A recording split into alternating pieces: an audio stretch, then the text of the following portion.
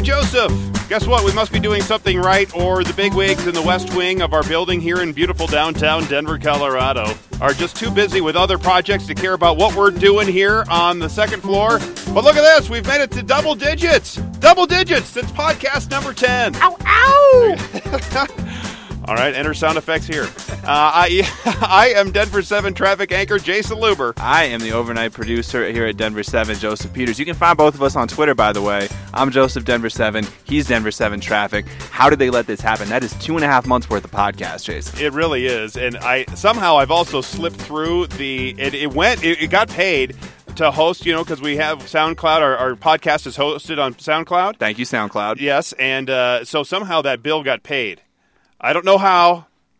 I saw the invoice deal, that I had to fill out little paperwork. They are joining the movement, man. Driving you crazy. Thank you, Papa Scripps. Okay, so it is the Driving You Crazy podcast, where we talk about transportation issues and traffic issues and all kinds of things related with traffic and transportation, as I just said, and now I just doubled myself. So winter is in full bloom here in Colorado. It is just a mess in our mountains. We've had feet and feet and feet of snow. We've had avalanches. We've had the I-70 drive closed down. I heard so many people this week actually late for flights because they've closed the highway so many times that they can't make it to the airport from the mountains. So it's not just people, because people have to drive. So people think they fly into Denver, and then you have to drive a couple hours up to Vail or wherever you want to go up there. So, like, if you're going to Breckenridge or whatever. Right. Well, anyway, so they have these vans, these like commuter vans that they'll use like from the airport, and those guys are all stuck. And if you rent a car, you're stuck. And yep. And believe it or not, 43 degrees today. Projected high of 55, I believe, later on this week. Well, here in Denver, so that's weird. That's what I'm saying. Colorado. I had I forgot what state I lived in moment over the weekend, because I was walking outside in a sweatshirt. Meanwhile, there's like melting piles of snow everywhere, and it's 55 degrees outside. It's beautiful. Can't imagine living anywhere else. Honestly, it is the strangest weather. People think we're buried in feet of snow from October through April in Denver, but we're really not. It's like that up in Breckenridge or Vail or whatever, but not here. Right. Well, and I'm going to be like, hey, y'all come out and move out here. It's a great place to live. And the people who listen to our podcast are probably like, keep the transplants away. Exactly. Exactly. Well, winter is still in full swing here. And, just take a guess where we as Colorado ranks in terms of states with the worst winter. I mean, we got to be top 5. 47. Yep. No. Thrillist ranks the states, and they say, even though this seems like an odd placement, number 47 for a state that clearly experiences some serious snowfall, the snowfall in Colorado is cause for celebration, they say. Have you ever been in Colorado in wintertime? The sun is shining, the winter sports are world-class, and if people aren't legally high, then they're getting into some fantastic beer. That is from Thrillist. Colorado has basically solved winter, is what they say.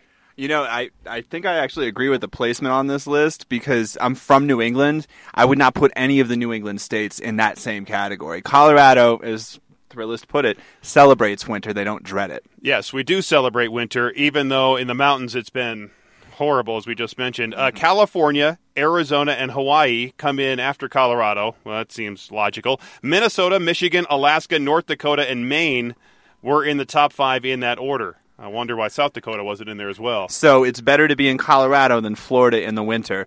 I agree. I don't know about that.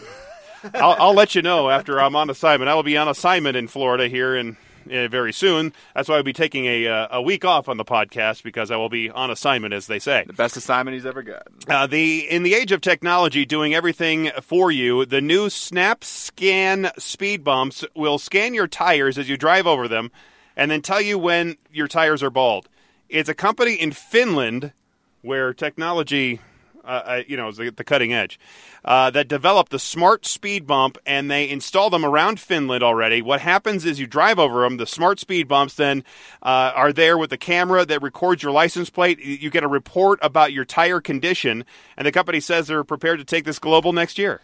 So this isn't something that you'd see on a road, right? This is something you'd see at your mechanic where you drive over the speed bump. Maybe. I suppose so. Or somewhere like in a designated area. Right. Yeah. Still, not a bad, cool technology. And in a follow-up story that we've been following for a while, CDOT announced plans late last week to accelerate the environmental and planning process for improvement on I-25 from 470 all the way down to Colorado Springs, right? Now, this is one of those required things that the DOTs around the country have to do before they can construct a road. We're talking about the area south of Denver where the 2 Colorado State troopers were killed in the past year or so. Now, CDOT says by accelerating that environmental planning on I-25, CDOT will have a plan ready for construction by the summer of 2019. It's the beginning of 2017, so we're talking 2.5 years from now, with the project fully constructed in 5 years after that. But here's the kicker. If funding is identified for construction. Really? Well, we're taping this on a Wednesday. State of the State is tomorrow. John Hickenlooper could make some big announcements about transportation in this state tomorrow. It will be very interesting to see what they say, and I have a feeling they will say a lot about transportation and transportation funding, and we'll see how that plays out in the legislature. My guess is that Hick bites off a little more than he can chew, but there's a chance that he bites off a lot more than he can chew. We're talking billions of dollars in funding that he has no idea how he's going to get it. Right. And you're probably looking at a higher gas tax. Our gas tax is, 22 cents. It's been that way since 93. So they're probably going to look at raising that, other fees. That's the thing. In the era of nobody wants taxes, and with our Taxpayer Bill of Rights law here in Colorado, we're probably looking at fees. That's the next best thing that they like to do is go with fees. So the executive director of CDOT says they decided this project can't wait. I understand that he was encouraged to decide the project can't wait. Now, in the official press release, he added that they now need some help to come up with the $300 to $400 million to build that additional lane each direction on I-25. That's not some chump change there. No. How was CDOT able to pull this off, this monumental task, you ask? Well, they are planning on using funds from the C-470 Express Lanes project. The express lanes are those tolled lanes that you can use, right? Right. We've talked about that in the last episode. Well, CDOT says their loans to build 470 have been finalized in the last couple of weeks, and it has become clear to them that fewer of those funds are necessary to be used on the project. So they were just able to scrape $15 million from there and use it to pay for this South I-25 environmental and pre-construction work. That 470 money, along with the $6 million that was already allocated for the study, that's what they're using to prepare for the construction project should construction funds become available. What do you bet that they're going to make the additional lane down there in I-25 an express lane? What do you think the odds on that are? That would be a monumental mistake if they did that. My spidey senses are tingling right now. I have a bad feeling about this one. It feels like CDOT really is counting on diverting toll revenue from one project to pay for another project, and I think this is a bit of a slippery slope. Because I thought, as we talked last time, the toll revenue was to help pay for the lane that was constructed, not other lanes to be constructed around the state in the future. And that the toll rates were set at a price point to keep the lanes free and clear of traffic, not to generate revenue. So does this mean that CDOT can start tolling other roads to collect money if the gas tax by the legislature isn't increased, or if the state legislatures just do nothing to increase or add money to the CDOT budget? So to be clear, the idea of the toll money was that they would pay off these loans quicker, or that they would just pay them off at a regular pace, make their minimum payments every month, and then just use whatever excess, and now we're reallocating. So CDOT goes out and gets a loan to build a lane, right, okay, to expand a lane. And then they use the toll money to repay those loans, so they're able to build these lanes sooner than if they waited till the funding had come in. Right. So that is the idea here. So why can you then just all of a sudden take money from one spot and divert it to another when it's supposed to go to pay for that one spot? Right. It sounds to me like when you take out a credit card and you put a bunch of charges on, you're like, well, I'm going to pay these off before I do anything else. And then all of a sudden you're taking out a second credit card to pay for something else, and you're using the money that you're supposed to be paying the first credit card with and putting it on the second credit card. Yes. Really, they're planning on future revenues that maybe won't come through because they can't tell how many drivers are going to be in that using C470, right? We made this exact point last week. Projections are frequently wrong. Exactly. So look, the top of my list here is RTD's Fast Tracks. So RTD figured when the Fast Tracks is the rail system around town where they wanted to expand the rail system. They asked the voters for a sales tax, and they started collecting the revenue for the sales tax, and then they started building when they got enough revenue to start building. However, because the economy had a downturn, and so they weren't collecting the tax revenue, so they had to start putting these projects off. So that RTD figured they would collect all the sales tax money, and they didn't because of the economy, and so several of the lines were in jeopardy of actually not even happening, or at least being delayed by 20, 25, 30 years until that money has come in and the economy rebounded. So since then, there have been some creative ideas from builders. They do these public-private partnership deals, right, to get some of these lines built. But look what the problems with the A line, the B line, now the G line is... Well, and they're not usually, I don't want to say they're not always written well, but what you end up with is leeches, where even if this private company goes out of business, you're still stuck making the payments to somebody over a course of 30 years because you mortgaged that much time signing the deal so you could get a break in the short term. Yeah, and that's part of these... That plenary roads thing on Highway 36 where they're managing that lane, and now we have these other... Anyway, so really, the A line even this morning was going slowly, and the crossing arm guards weren't working right. And they're think of the crossing guards who are out there. No matter what the temperature is, they have to be there so the A line can run. The air quote partners that RTD selected and contracted with, they're supposed to provide the design, the construction, the financing, the operation, the maintenance of those projects.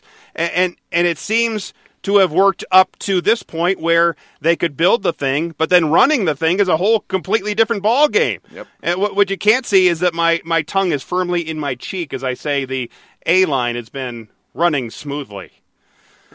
Douglas County has chipped in, they say, $250K to accelerate the pre-construction study because it's in their best interest to do so. Most of that widening would be in Douglas County. But that's like shipping in a quarter when the bar tab for all your drinks is $21. So that's not a whole lot. Colorado Springs government obviously supports this work, but didn't indicate in the story if they were also chipping in any money for the study cost. Well, I hope it gets done. That's the bottom line. I hope that I-25 is widened to 3 lanes all the way down to the Springs. I'm just a bit concerned that when they start telling us that they have no money at all to build any projects, but after some creative financing, we have some money. Look at that. Amazing. Yep. It might be all on the up and up. Look, I want to give them the benefit of the doubt, but it just doesn't feel that way. Here's what I really don't want. I don't want an express lane down there because that will defeat the purpose of building the additional lane to, quote, improve the traffic flow. Because they want to keep that open lane, well, then they should build 5 lanes and make one of them an express lane and then have 2 other free general purpose lanes, right? Preach on. I'm getting all worked up again, Joseph. Seems like I need to find some stories that keep my blood pressure a little bit lower. We need to talk about sippy cups of wine again. All right, let's take a break at this point. When we come back from these fantastic promotional sound bites from some of our other Denver 7 morning news personalities, we'll talk about why autonomous cars will be bad for organ donor recipients. That's an odd story. That and much, much, much, much, much, much more as the Driving You Crazy podcast continues. If it's driving you crazy, it is driving us crazy. The mailbag is next on the Driving You Crazy podcast.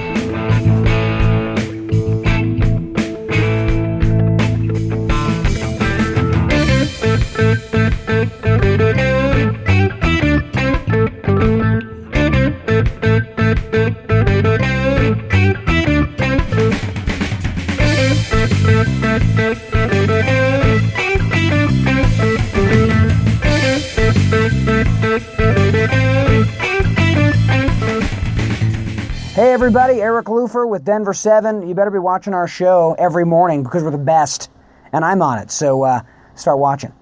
If you haven't watched, you're missing a great team of people and some great joking and laughing and some fun. Yeah, you're missing some really fun exchanges between a lot of the people on the show. They have a lot of fun. We all have a lot of fun. And if you're not watching, you're missing all of it. Nicole Brady, only on Denver 7.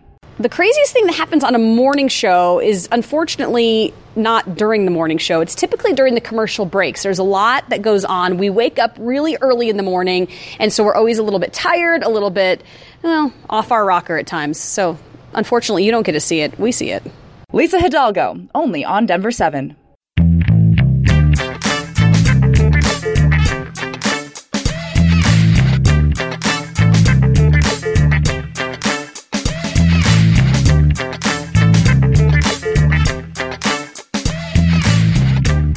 I'm Mitch Jeldiker, and you're listening to the Driving You Crazy podcast with Jason Luber.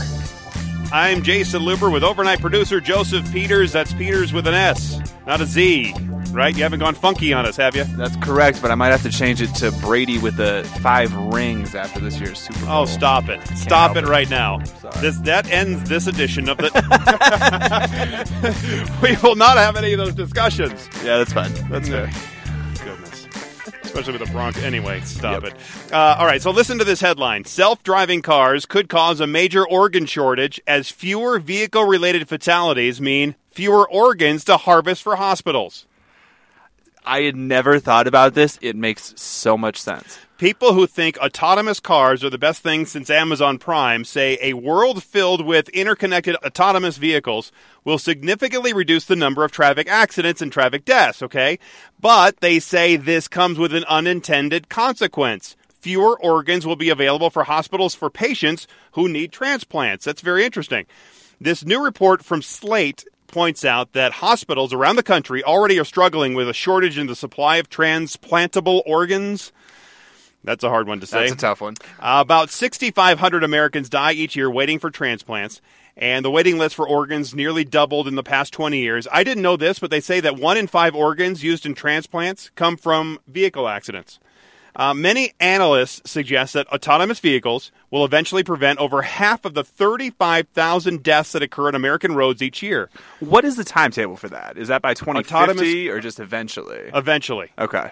Yeah, eventually. Because I have my own feelings about the autonomous cars we'll talk about in another episode, because I don't think they're going to be... The outlook of using these things is not as rosy as everybody paints. Absolutely. Obviously, preventing automobile deaths is a good thing, right? Yep. It's a good thing to the people who otherwise would have been killed, but what are the waiting organ recipients going to do? Well, Slate suggests that lawmakers could re-legalize organ sales, which were banned back in 1984. Now, a legal donation for compensation system, they say, could be set up for organs such as livers and kidneys. Those are the most transplanted or needed organs. They say that a payment system could be set up, like the one that people do for receipt when you get blood, plasma, right? Bone marrow, sperm, eggs, that sort of thing. You get paid for those donations. So I misread this the first time. So it's not the organ goes to the highest bidder. It's that you'll have organ banks that pay a fixed price to anybody who's willing to donate their kidney. Right. However, they would have to have specific legislation that keeps it from being the organ eBay. Right. Which is where there. your head, that's where my head immediately jumped is, it's organ eBay. I hope I get, $80,000 for my kidney. Well, I hope it's a legit kidney and not somebody who has type 2, you know what I mean? Like any of those things. Wow. Okay. One idea that was floated is having the Department of Transportations around the country automatically enroll drivers as an organ donor instead of... and make you opt out of it. So instead of you having to opt in, you're automatically enrolled, and then you have to check a box, let's say at the DMV when you're renewing your driver's license, something like that, rather than opting into it. Israel had success in increasing their organ supply by allowing people to move up on waiting lists if a family member decides to donate an organ to somebody. So that seems logical. It's kind of morbid, but it's the reality of life. It's very morbid, and I don't think it's something a lot of people want to talk about. But I think about the impact of legalizing organ sales. Just in terms of, think of the people who are already having enough trouble with money, who are going to these refund advance places. Now they're selling half of the organs in their body just to make ends meet. Exactly. I mean, because you can talk about eye, parts of your eye. Your parts of your liver, obviously a kidney. You probably need both, or at least one of. Well, it's two. nice to have both. Exactly. I don't know what else you can donate and get away with it, but I'm sure people would figure that out if this goes through. Yeah. Arguably, one of the ways to get donated organs is after a distracted driving crash fatality, right? Well, on January 1st, there's a new law that went into effect in California. You can now get a ticket there in California for just holding your phone while driving. Even if you pick up your phone to skip a song or look at Google Maps or try to skip ahead during this wonderful podcast, which you shouldn't do, you'll be risking a $20 fine. I faintly hear tens of people who listen. I'll risk it. Yep. The law was created after a law school graduate fought a $165 ticket he received for checking the navigation app on his phone while he was driving. Now, this was back in 2012. He argued in court at that time that California, the law only prohibited making phone calls and texting while driving, and that if he had used a paper map instead of his phone, that it would have been much more dangerous. The court overturned his conviction, but that led to lawmakers creating this new law that cracks down on the old loophole, banning the use of a mobile device unless it's used in hands-free or voice operation mode only. So you're in the clear if the device is mounted on the dashboard or the windshield to help you navigate. But still, if you're trying to use it, I think it comes down to enforcement, right? I mean, the ticket's not too much. It's just $20 for the first time, $50 for every ticket if you get caught after that. And the same deal goes for texting and driving. If you're caught in California texting on the phone while it's not in hands-free mode, it's $76 fine, and then fines are $190 after that, and that's all in California.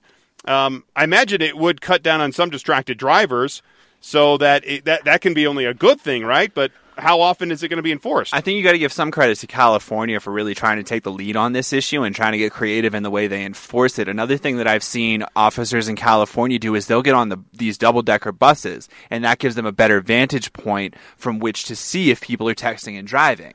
And so as a result of that, they're writing more tickets because they're able to see these things, and drivers can't see them coming and try to put their phone away or whatever you do in that situation. And even here, I've seen like down on the south side of town where they've had a pretend homeless guy begging for money that was really an officer, and he's just looking in the cars and watching what people are doing, and if they're texting or texting while they're driving, then he calls to the officer just up ahead and says, all right, it's a gray Corolla.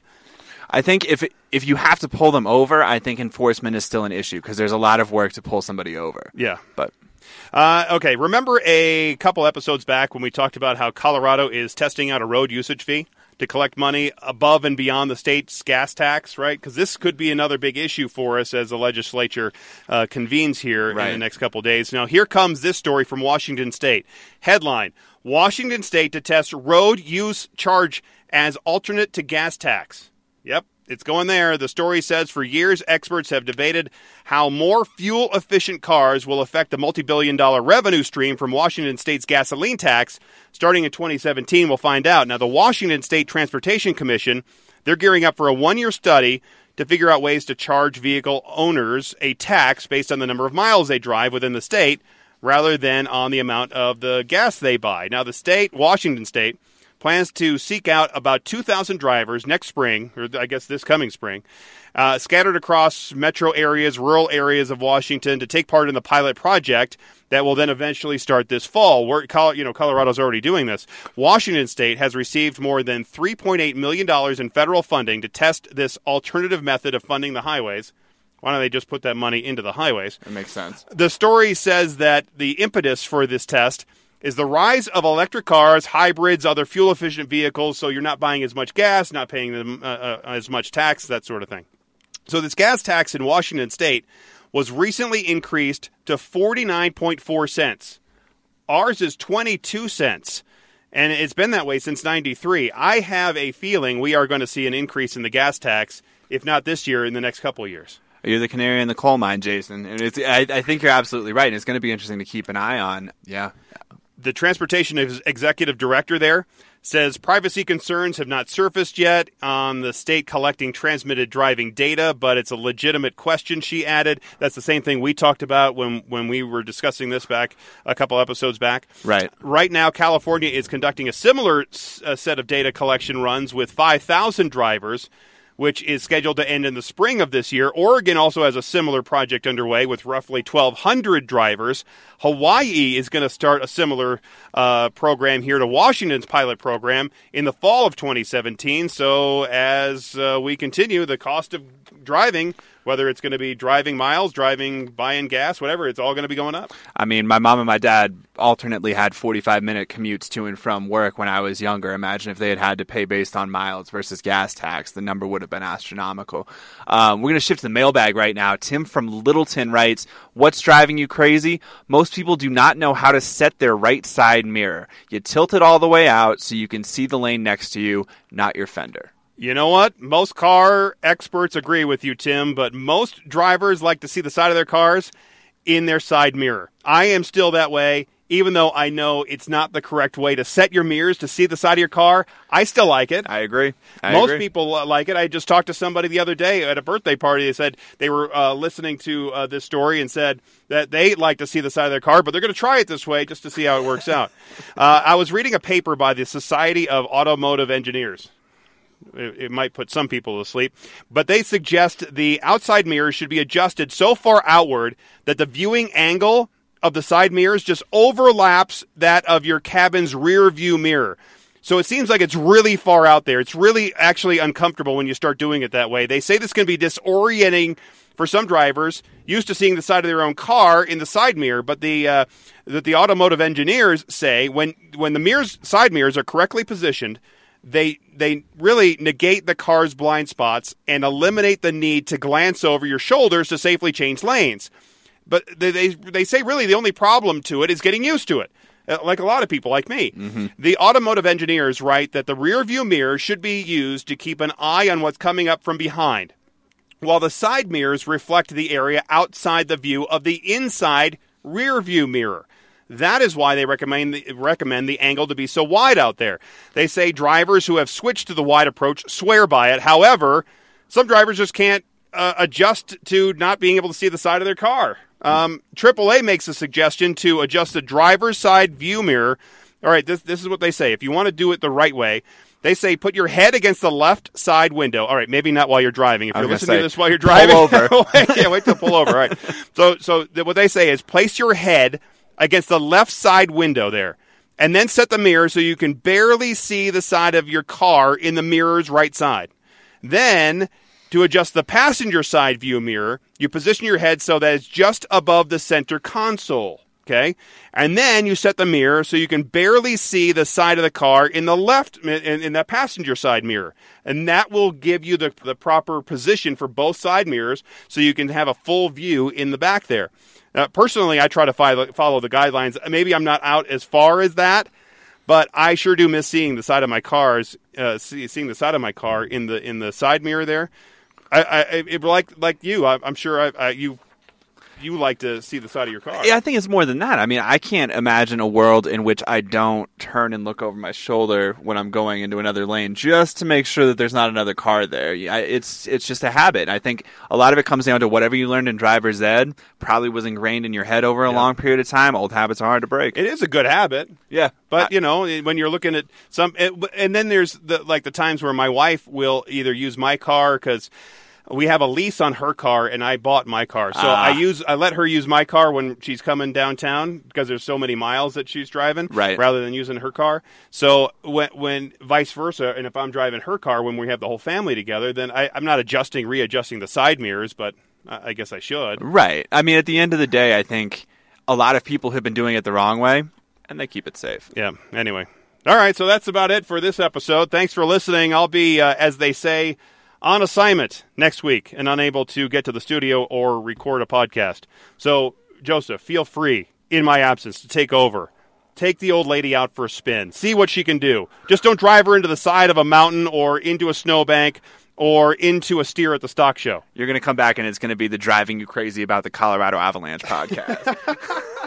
Or you could just take the week off as well, and you could just hang out at the stock show. That's the thing. That's the thing I'm going to miss the most. I haven't been over to the stock show yet at all, and that is one of my favorite things to do in Denver when it's here. So, if you had to take somebody and we've only got a couple minutes here, if you had to take somebody to the stock show and they could only see one thing, where would it be?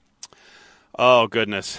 Well, you got to go see the Hall of Education, okay? So when you go to the Hall of Education, it's in the main building there, and that's where all these vendors come in. That's where they have all the folks set up that are selling their wares. It is just fat. Now, that is a whole different world to go see how the ranchers live. It is fascinating. And then if you go downstairs under where that part is, then you can see all the folks getting their cows ready and their other livestock ready for, especially all the cattle ready for their shows. So they're in there washing them. They have this whole big open, it's like a locker room for the, a sports locker room, open shower area that they have the cows in there, and they're hosing them down, they're washing them, shampooing them, taking them out. They have the dryers, and they're making them look beautiful for their shows. Because it's a big deal. They sell these animals for a lot of money. A lot of these kids raise these animals and then sell them and then actually use that money to go to college. Wow. But it's fascinating. So if you can go over there to the stockyards,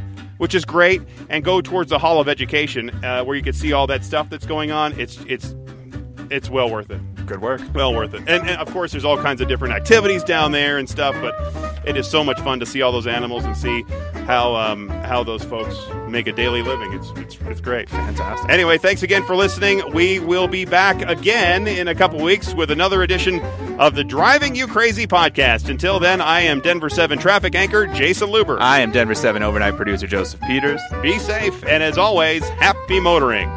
Thanks for listening to the Driving You Crazy podcast.